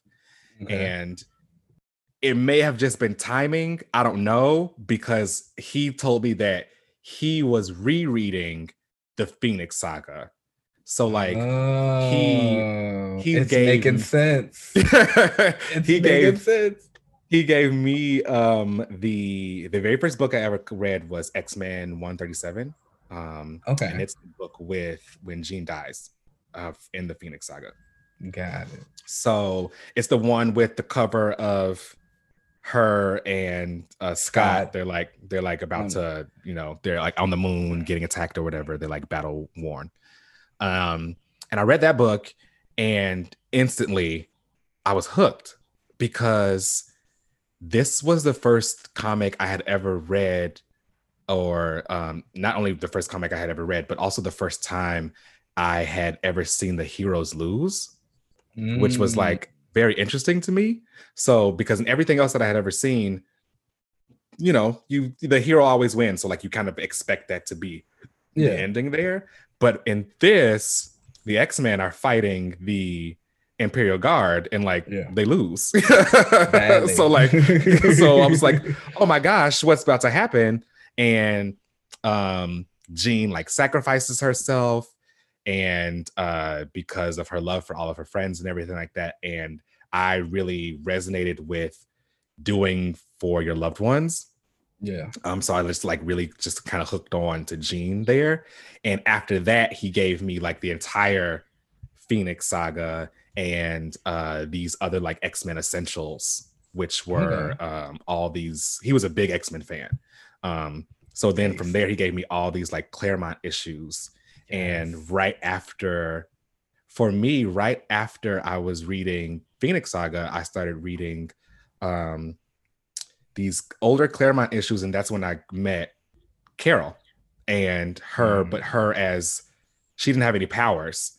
I knew her as just like the girl. I knew her as Ms. Marvel, who like got into it with Rogue, and that's how she lost her powers. But I didn't know who Carol really was, so I got introduced through her, through the Claremont issues with her running around with the X-Men, and then her becoming binary and everything there. That's kind of how I got into like non-X-Men stuff, was through her. Okay. As a kid, I just thought her powers were dope because like she could fly and she's got super strength things. She can shoot blasts. Like, what's not to like? And I thought, and her costume was iconic. She's the reason the girls were all wearing bathing suits and sashes. All right, they actually were. Everybody she started that. And yeah, I was hooked. I loved all of it. I think probably what helped was, and that may have actually, now I'm thinking about it, that probably was the start of my whole like cosmic science fiction interest, because it was the X-Men out in space. So it was like superpowered people like out in space and like doing all these really cool things, and everything felt so infinite, and everything felt like anybody could be like this. And I thought that was really cool, and that like really, really resonated with me. I didn't really get into DC stuff until much later. Once I started, so my dad was the one who was like mostly buying all the comics, and then once I got older and was in like high school, like late high school, early college, I started also buying stuff, and that's when I started to kind of get into DC. With like that early Teen Titans stuff, and like that Jeff Johns stuff. I didn't read it all. I'm finally going back through and reading all of it then. Oh, there's a lot of good stuff, man. I know. I can't wait to dive into it. I remember reading it a lot when back then and like loving it. So I'm excited to finally finish it all. And then I fully dived into DC actually with the New 52. I was sorry. I know, right? I know. I was reading. So sorry. I had read like some random Green Lantern stuff, and like I said, I'm a really big John Stewart fan. And I had kind of read like some stuff, like random one-off issues, but never like continuously picking up like a pull list. So when the New 52 happened, I was like, all right, cool. This is my chance. I'm gonna just jump right into it. And it wasn't, some of it was good, and again, my favorite kind of pillars over there were like you were the Teen Titans, Green Lantern was good because it didn't stop. It didn't get relaunched. It like the whole story that Johns had before, it just kept going. Aquaman did the same thing. That's just he was writing both of those at the time. Exactly. which at the time was what got me into Aquaman too. His run on Aquaman, I was like, oh, okay, cool. This is actually a cool character. Iconic. Yeah. And then I've pretty much just been hooked ever since. I haven't really stopped. I've dipped in and out of DC, but I've pretty much always been Marvel guy. Marvel, yeah. I think and I also like Image stuff too. Big fan. Image is great. Image was like the number one company for like a couple of years. Yeah, they had all the best books. Yeah, for a while it was really like them. It was just like I'm not reading but Image. I go back and forth. I always say, people always ask me, "Are you more of a Marvel or DC guy?" And I'm like, I am genuinely both. I think both companies have times when they're up, and they both have times when they're down, and I think DC's been in a little bit of a down space the last few years. But again, just like the Johns era, during that time, I had more DC on my pull list than I had Marvel. Yeah, that's fair. Yeah. And so it's just kind of it ebbs and flows. But I think comics are great. I love that your dad was into them. I truly hope if I ever have kids that they are into comic books. You should hear the debates he and I have. Like, there were times where I would talk about how great Jean was, and he was like, "Well, she had like the Phoenix Force at the time. That's why she was able to do X, Y, and Z." Let him know. I'm like, we get into it there. He does appreciate, my love for Polaris. I've always wondered. Look, I should ask him actually if when he got me into comics and he was like, oh, who are your favorites? And I said, Sue Storm. And then he was like, well, who else do you like? And I was like, Jean Grey. He knew. And Iceman and Polaris. I wonder, he was like, he probably knew. Yeah, he knew. I will and say, it was like, what sister, male characters do you like? And it's like, oh, who reads Bishop. comics for the men? Yeah, right. Right. And it's like the men I was picking were like Bishop or Wonder Man. Yeah. I think he knew. Yeah, he definitely knew. I will say, so I'm the oldest of 5, and my one and only sister, she's 13. She's kind of like going through a nerdy phase right now. I was talking to her one day. She likes anime. She's really into fight scenes, which as soon as she told me that, I was like, hey, little sister. And so when she was a little bit younger, I had sent her some Moon Girl and Devil Dinosaur trades. Oh, great. Yeah, and so she said she really enjoyed them. She hasn't read any other comics since then, but I feel like I can kind of get her in the door. I just got to find some things for her to read. Maybe I should send her some Miss Marvel. Oh, she would like that. If she liked that actually no, she would like that Double Dinosaur book. She liked that, but she was also younger at the time, and now that I'm finding out she likes fight scenes and things like that, she seems like she's a little bit more my speed. I was gonna say you probably know way more of the things that she would like. So maybe I'll send her Shang-Chi. Oh yeah, that she like that. Yeah, that was good. Yeah. So yeah, that's pretty much how I got into comics. How often do you like go back and reread your comic books? I would say fairly. It depends. There will just be random moments where I'll think of something, and then I'll like go back through and like read it all. But because I was doing that so often, where I would be like, "Oh man, remember when Sue like did this?" Or "Damn, that was so cool when Wonder Man did X, Y, and Z." I was like, you know what? Let me just do like a whole deep dive of these. So like I picked a lot of my favorite characters, like Sue and Polaris and Wonder Man and another character who I'll be talking about next on our relaunch. I picked a bunch of them and like found a list of their reading orders and have gone back. I'm going back through and like reading a bunch of them, and I've been having a great time. So many different things I've learned about characters I love that I didn't even like books before. Yeah, and I think that's the good thing. So I never used to really specify my reading on specific characters. I always just do like particular runs. So it's like I'm gonna read Busiek's Avengers or like the Englehart run or something like that. And it was always kind of touch and go with me because again, I would get into these books that had a bunch of characters who I didn't necessarily care for, but I was like, but I heard such good things about this. But like, I'm truly the type of person where your book can be the best written book, have the greatest art, the most fantastic colors. If I do not care about that character, I'm not going to enjoy it. I am going to get you to read Captain Marvel. I swear. I was legit about to use Carol's example. I was going to say, you could literally announce today a Mike Carey written Carol book with art from Marcio Takara and colors from Jordi Belair. And baby, it is not going on my pull list. See, that is so messed up. One day we'll have a discussion on like why you don't like Carol. We'll save that for another episode. Oh, and I will say I do have legitimate reasons. I hope so, because I feel like a lot of people don't. A lot of people don't. Get there. A lot of people just don't like her because of Civil War II, which I understand. I get it too. I wouldn't like her either, but I didn't like Carol before that. That's why we'll have that. So yeah, that's pretty much all I wanted to do with this discussion. Was since we didn't have too much news, I wanted to give a little bit of us. I love that. Hey guys, you just met me. All right, cool. Let's take a break and then we'll come back for that relaunch.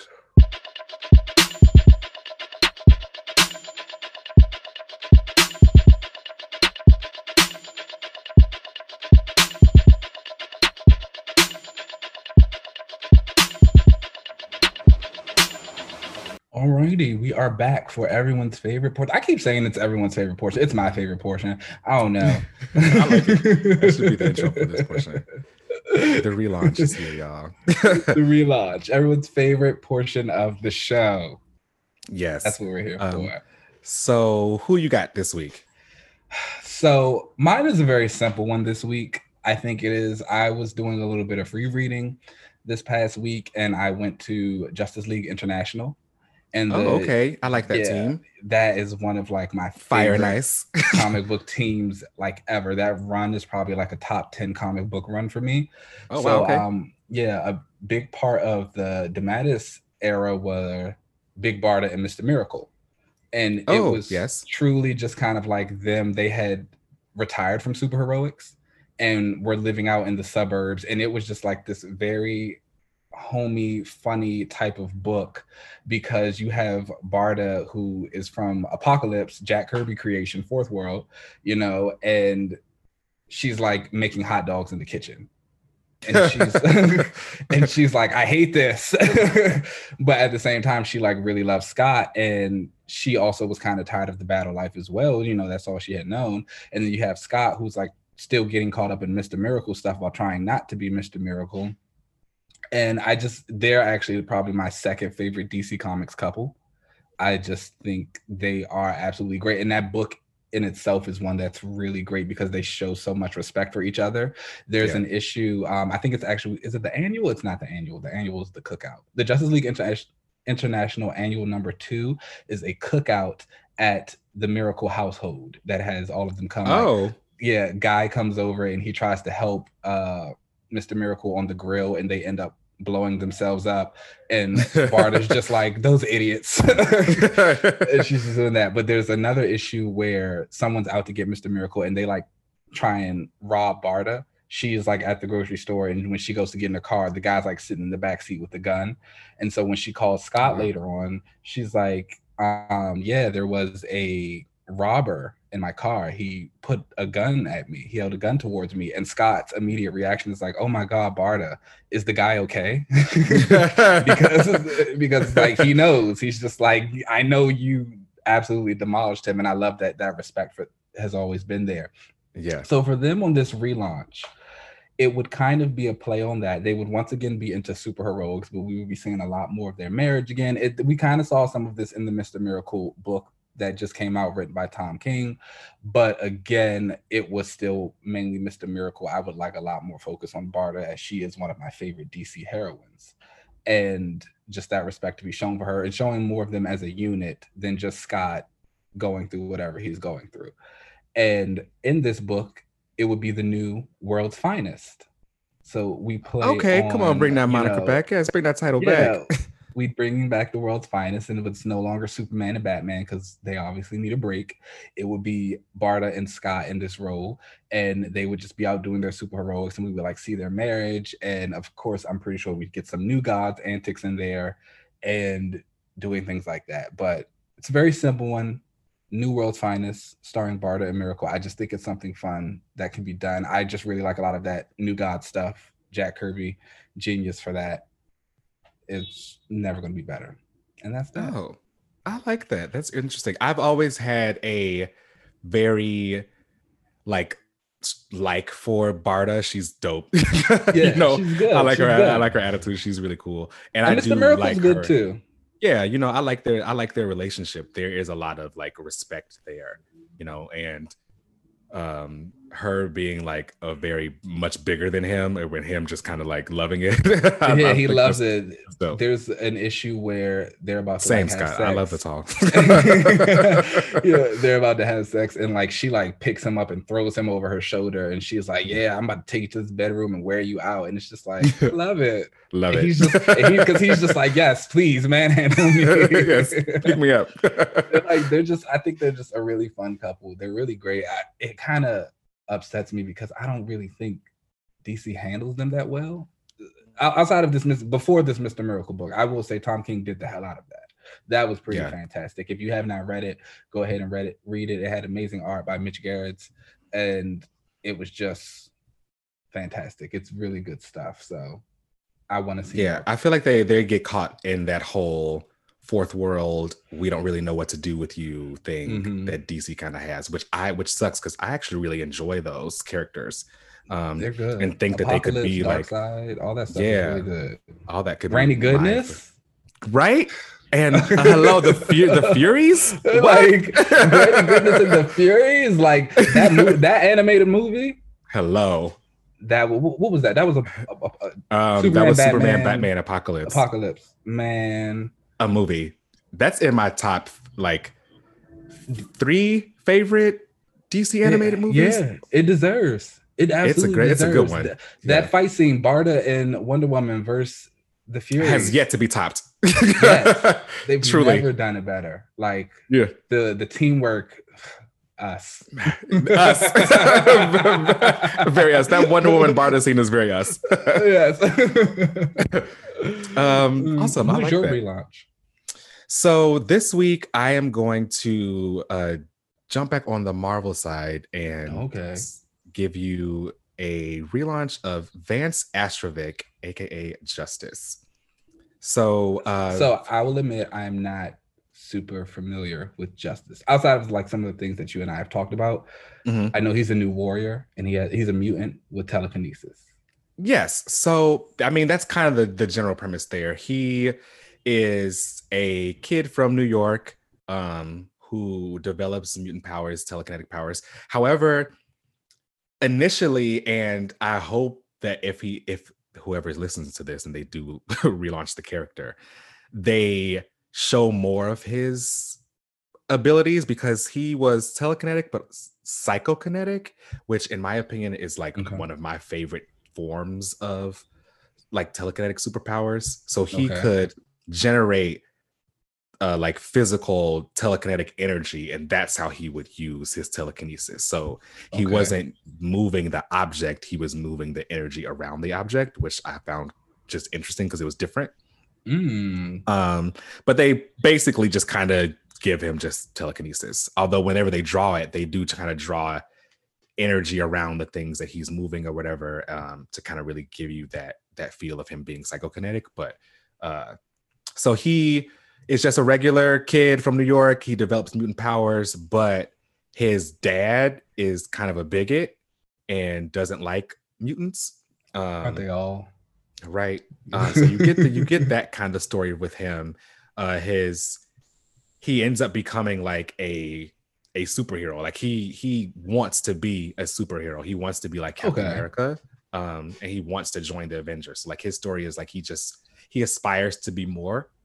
And to do right with his powers. So, but his dad is not all about it. So the way he actually ends up getting or learning that he's a mutant is of course, through comic book craziness. His future self, like, oh Lord, comes his future self like comes to the past and tells him, don't go off and become a astronaut, because if you do that, you end up becoming like me. And he's like this future version of himself with like this weird looking costume and this like these powers or whatever. He goes by Vance Astro. It's his future self. But his younger self is like, okay, cool, I won't do that. But then like that, seeing his future self awakens his mutant powers, because he's like, oh, that's what I'll be able to do. Cool. So then he like learns that he's also a mutant. So he decides to go by Marvel Boy. That's his new like kind of name. So he starts to do kind of solo stuff there. His dad hates it and like beats him. Oh, yeah. So his backstory is kind of dark, even though he is such a like I want to do good kind of character. He joins the New Mutants. I'm sorry, not the New Mutants, the New Warriors. Although they end up working with the New Mutants at the time fairly closely. He joins the New Warriors, which of course had Night Thrasher and Firestar, who I know you know. And I do love Night Thrasher. Nice. That was rereading this New Warriors stuff was my first time with learning more about him. He's really cool. I've read a couple of New Warriors books here and there, but they've always been like very Night Thrasher specific stories. And then there was a Contest of Champions book that came out a few years ago that he was brought back in, and that was like really, really good stuff. Nice. I'll have to look up the writer and stuff. Him.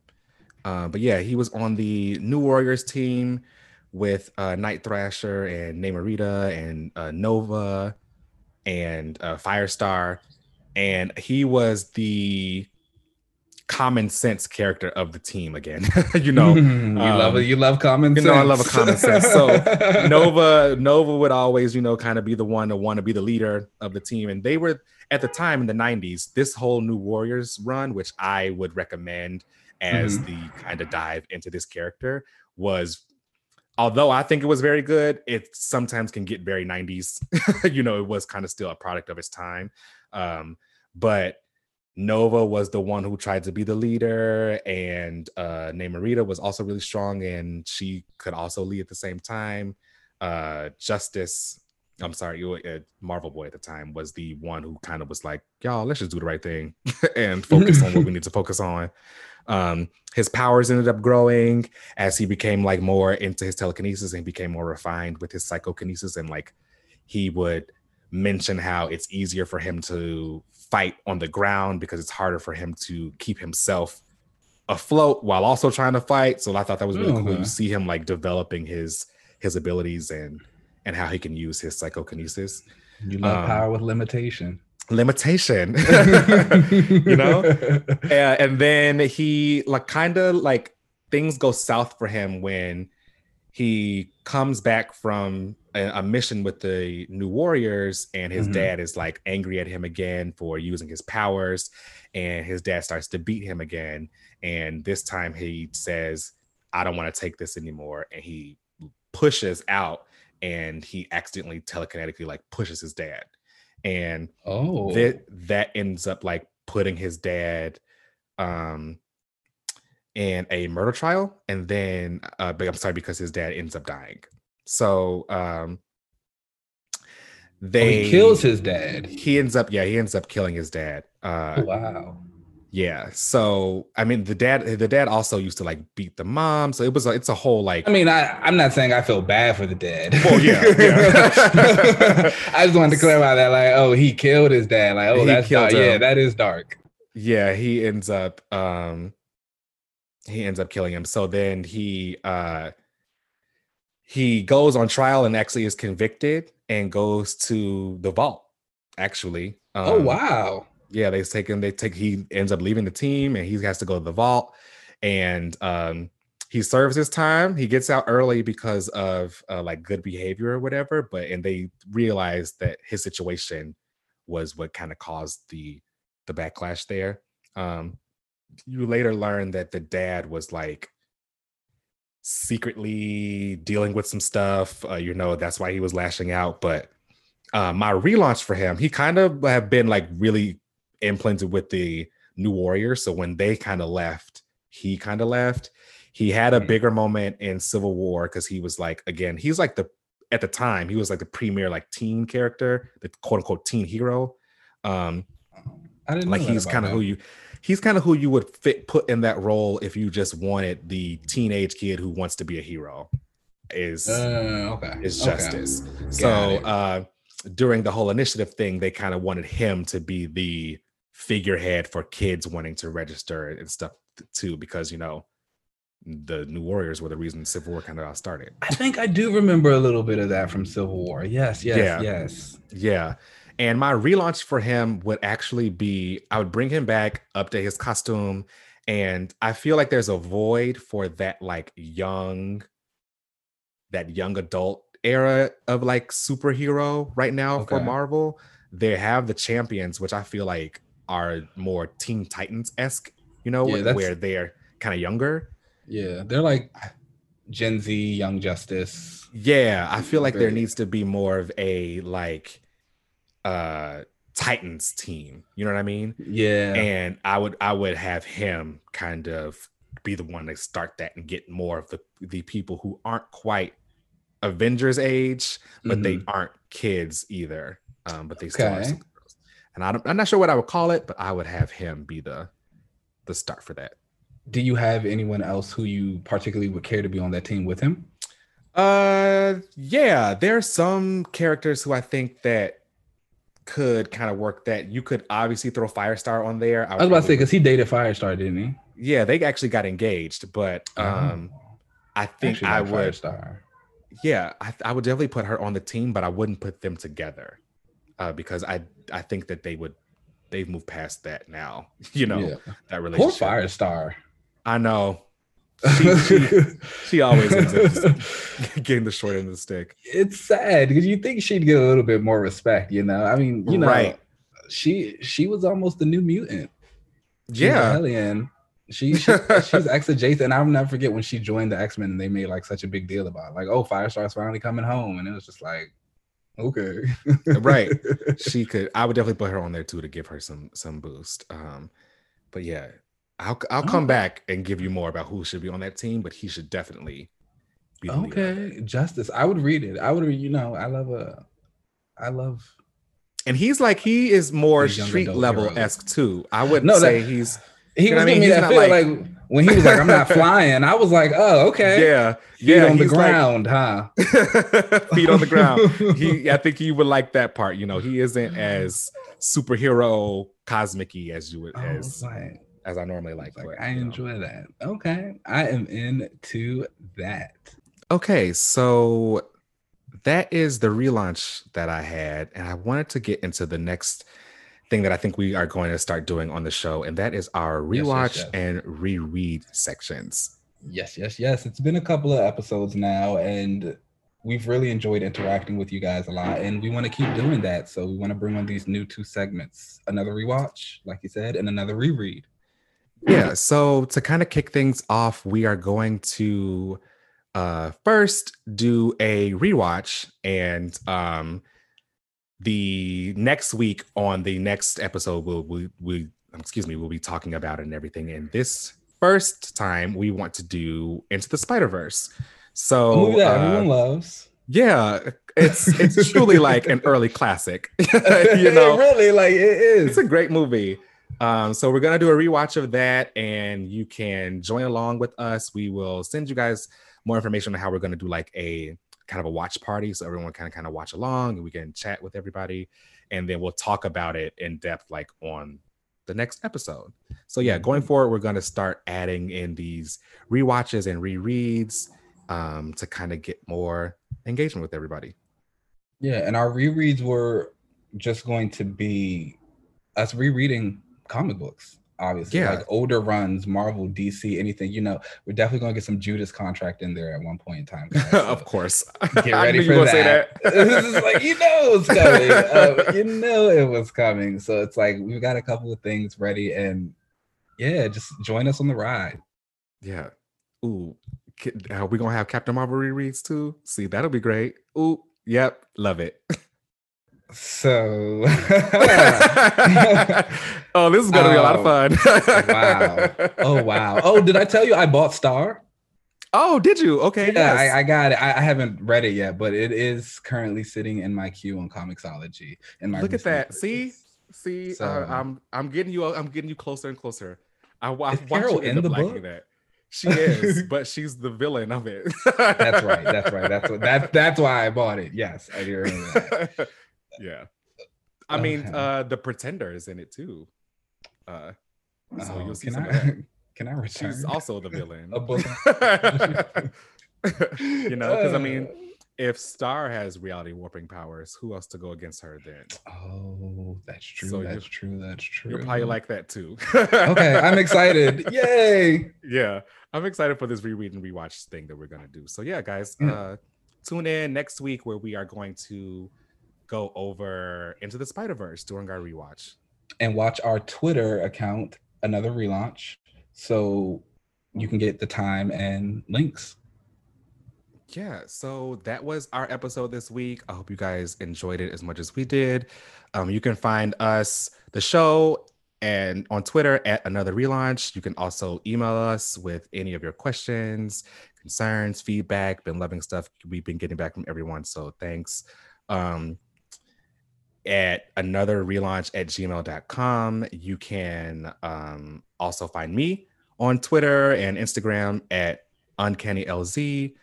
Keenan, where can they find you? You can find me on Twitter at Keenan Lance with an underscore at the end. I think I'm about to delete my Instagram, so don't even worry about that right now. Oh, Instagram. That's fair. All right, guys, this has been great. We'll see you next week. See you next week. Bye.